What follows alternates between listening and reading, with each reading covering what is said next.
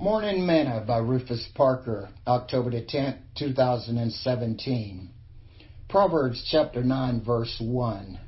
Wisdom hath built her house. She hath holed out her 7 pillars. Today's morsel. One of the things that I liked about living in Europe was visiting those old castles.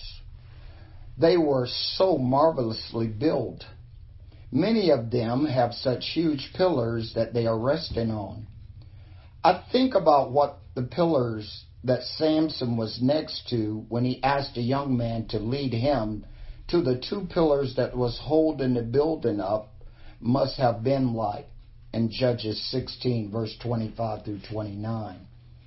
Solomon said that wisdom have hold out her 7 pillars. I was trying to think what these 7 pillars might be. Then I realized that Jesus is God and God is wisdom. 1 Corinthians 3:10, Paul says.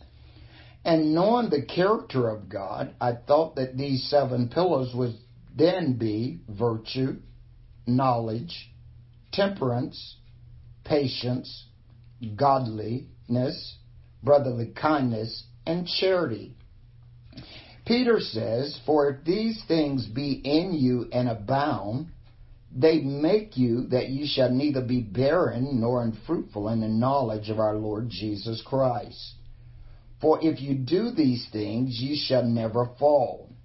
For so an entrance shall be ministered unto you abundantly into the everlasting kingdom of our Lord and Savior Jesus Christ. 2 Peter chapter 1, verse 8 and verse 10 through 11. They will be pillars in your life. Sing this song with me today. My hope is built on nothing less than Jesus' blood and righteousness.